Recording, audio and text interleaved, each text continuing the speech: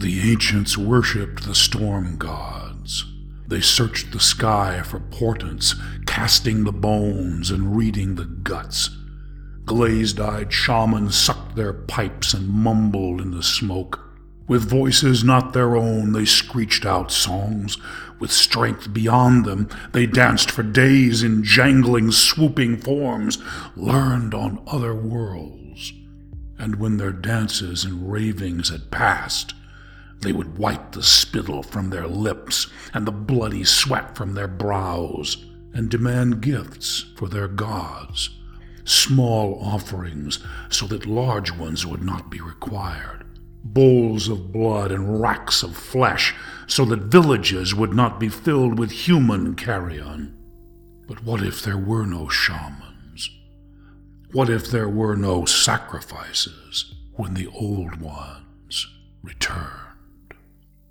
From the Secret Journal of Cornel Augustus Moon, dated June 1, 1878. Episode 3. Dagon's Illusion. Rain, wind and rain. The first whisper of what was to come was descending. Rain, wind and rain, drenching, driven, lashing the Spanish moss into whips that scourged the trees. Old trees towering like rows of sodden sorcerers, limbs writhing, branches bending, gaps ripping in cowls of green. Not in all its 200 years had such a storm descended upon Montreux Avenue, a street of mansions with memories carefully pruned and preened. Rivulets of filth flowed over cobblestones covered with asphalt. Generations ago, high-stepping horses pulling luxurious carriages had clattered here. Inside had lounged the masters and mistresses of yesterday, jouncing along in sweaty splendor, served by liveried slaves. Gone now, replaced by a new generation that rode sweat-free in the leather splendor of Porsches and Mercedes. But this day Montreux Avenue was empty. Believing the reports from satellites and politicians, the rich had run from the storm. Behind closed iron gates lay their boarded-up mansions. But where the avenue ended in a circle of bristling hedge, one gate remained open. Next to it stood a sign in a kind of postmodern Celtic script. Dagon's Illusion, the heart of magic and the blues. Torqued through the words was a mysterious symbol that ancient pagans would have understood. It was a labyrinth, faded and broken, with walls torn down. Not far beyond the gate, like a lovely ghost, stood a white-columned mansion. For as long as anyone could remember, they had called her Marin House. Born on the backs of slaves, her foundations laid with sorrow, walls painted with sweat, gardens planted with tears, through wars and rumors of war she had stood, and the generations born within her had grown fat on a wealth of shadows. Finally, the last of her children had gone away, leaving her desolate. 7 decades ago she had been sold for a pittance like an aging whore. Then had come years of hard use and crumbling rot, the years when people said the whore was reaping what she had sown. Just when the wrecking ball was about to put her out of her misery, a strange new master and mistress had arrived. With them had come resurrection.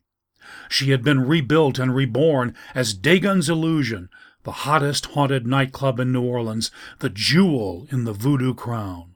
And the wealthy of the world had flocked to her.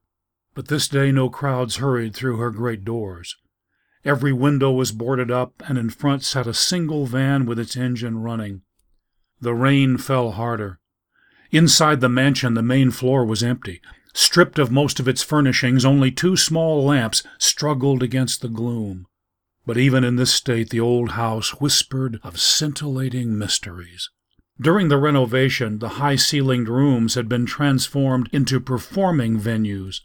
Most were small, where intimate groups could gather, but one was large. Long ago it had been the grand ballroom where lovely women in long dresses had danced careful minuets with stiff old men in ham-chop whiskers. Now it was center stage for world-class performers, their portraits hung in the hall, musicians and magicians together. Beneath them lay lovely old display cases from some long-forgotten apothecary.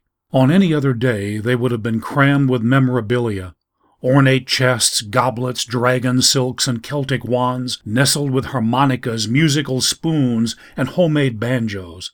But the cases were empty, their precious cargo packed away, for this was the day of wind and rain.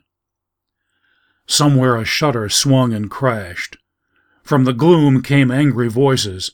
"The hell you will! We are equal partners and we make equal decisions." A woman's voice. "About business. This is personal." The booming voice of a man.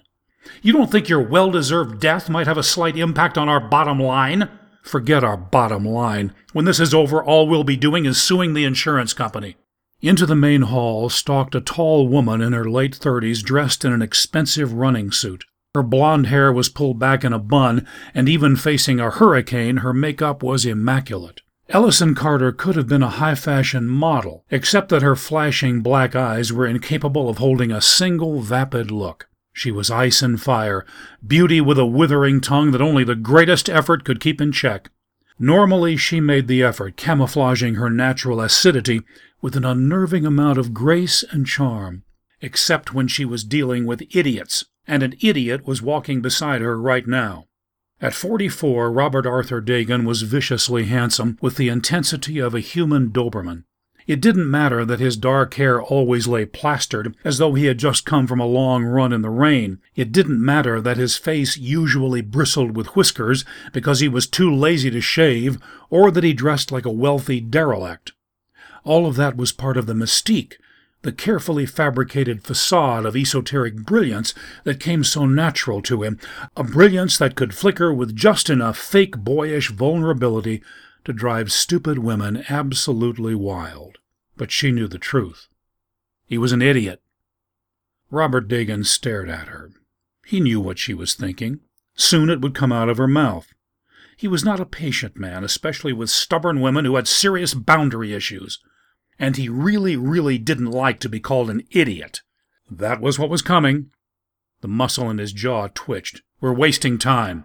"No, you are wasting time. Have you gone completely insane? Because of some stupid-ass fantasy, you're actually going to sit here until the walls fall down. You are such an idiot!" The muscle twitched harder. No one else in the world would have had the guts to speak to him that way. But whatever this infuriating woman said, he had to take it, because no one else in the world had risked so much for him. Years ago, when their association began, he had hated her. Not only was she brilliant and beautiful, her clear-eyed honesty had irritated the hell out of him. Suspecting that she was guided by some constipated moral code, he had made her life miserable as he probed for the putrescence that he was sure lay soaking somewhere under the surface. He hadn't found it. Instead, he had found wounds. Lots of them. But none had turned into bloody, soul-sucking rot the way they always did in him. Cynical as he was, he had been forced to accept that there were a few good women left in the world. Not that he liked good women. Later he had been thankful for her goodness. It gave her an amazing capacity to put up with his weird crap, something that no other woman in the world had been able to do. Well, no other woman except one. But she wasn't in this world. And so they shared a partnership, the exact nature of which could not be fully defined. Business partners they were, and Ellison was 100 times more creative and cunning than anyone else. God help an adversary in a lawsuit or negotiation. With unwavering charm, she would eat people alive, stripping their bones of marrow, and when it was all over, her victims loved her. It was a mystery that he couldn't fathom. When he tried to be nice, people hated him. Not that he tried that often. But their partnership wasn't all about business. Were they friends? Not really. More like conjoined twins who shared the same guts, but are polar opposites and periodically flail at each other. Lovers? Certainly not that either. Oh, perhaps once years ago that kind of dance had begun, but they had stopped it. More accurately, she had stopped it. And after prison, well, such a dance just wasn't possible anymore. Suddenly Ellison Carter looked very tired, which wasn't normal for her. "Robert, when this thing makes land, it's going to kill a lot of people. I was the one who told you that. Just this once, would you please listen to me? I have a terrible feeling about this storm, and it has nothing to do with what you predicted." "Maybe I have the same feeling." "Then why are we standing here?" "I can't go, Ellie." "Give me one damn reason." "I can't do that either." From outside came the sound of a horn. "Your parents are waiting. You want to kill them? Get out of here. Leave." He pulled open the front door. Instantly they were engulfed in wind and rain. She snarled, "If you die, so help me God, I'll find you in hell and murder your ass." Yeah. Drive safe." Throwing him a hateful look, Ellison Carter ran down the steps and jumped into the van. Closing the door to a crack, Dagan watched her drive away. If he had believed in prayer, he would have prayed for her. But prayer was psychic masturbation. What was the point of it, when the only God you worshipped was yourself?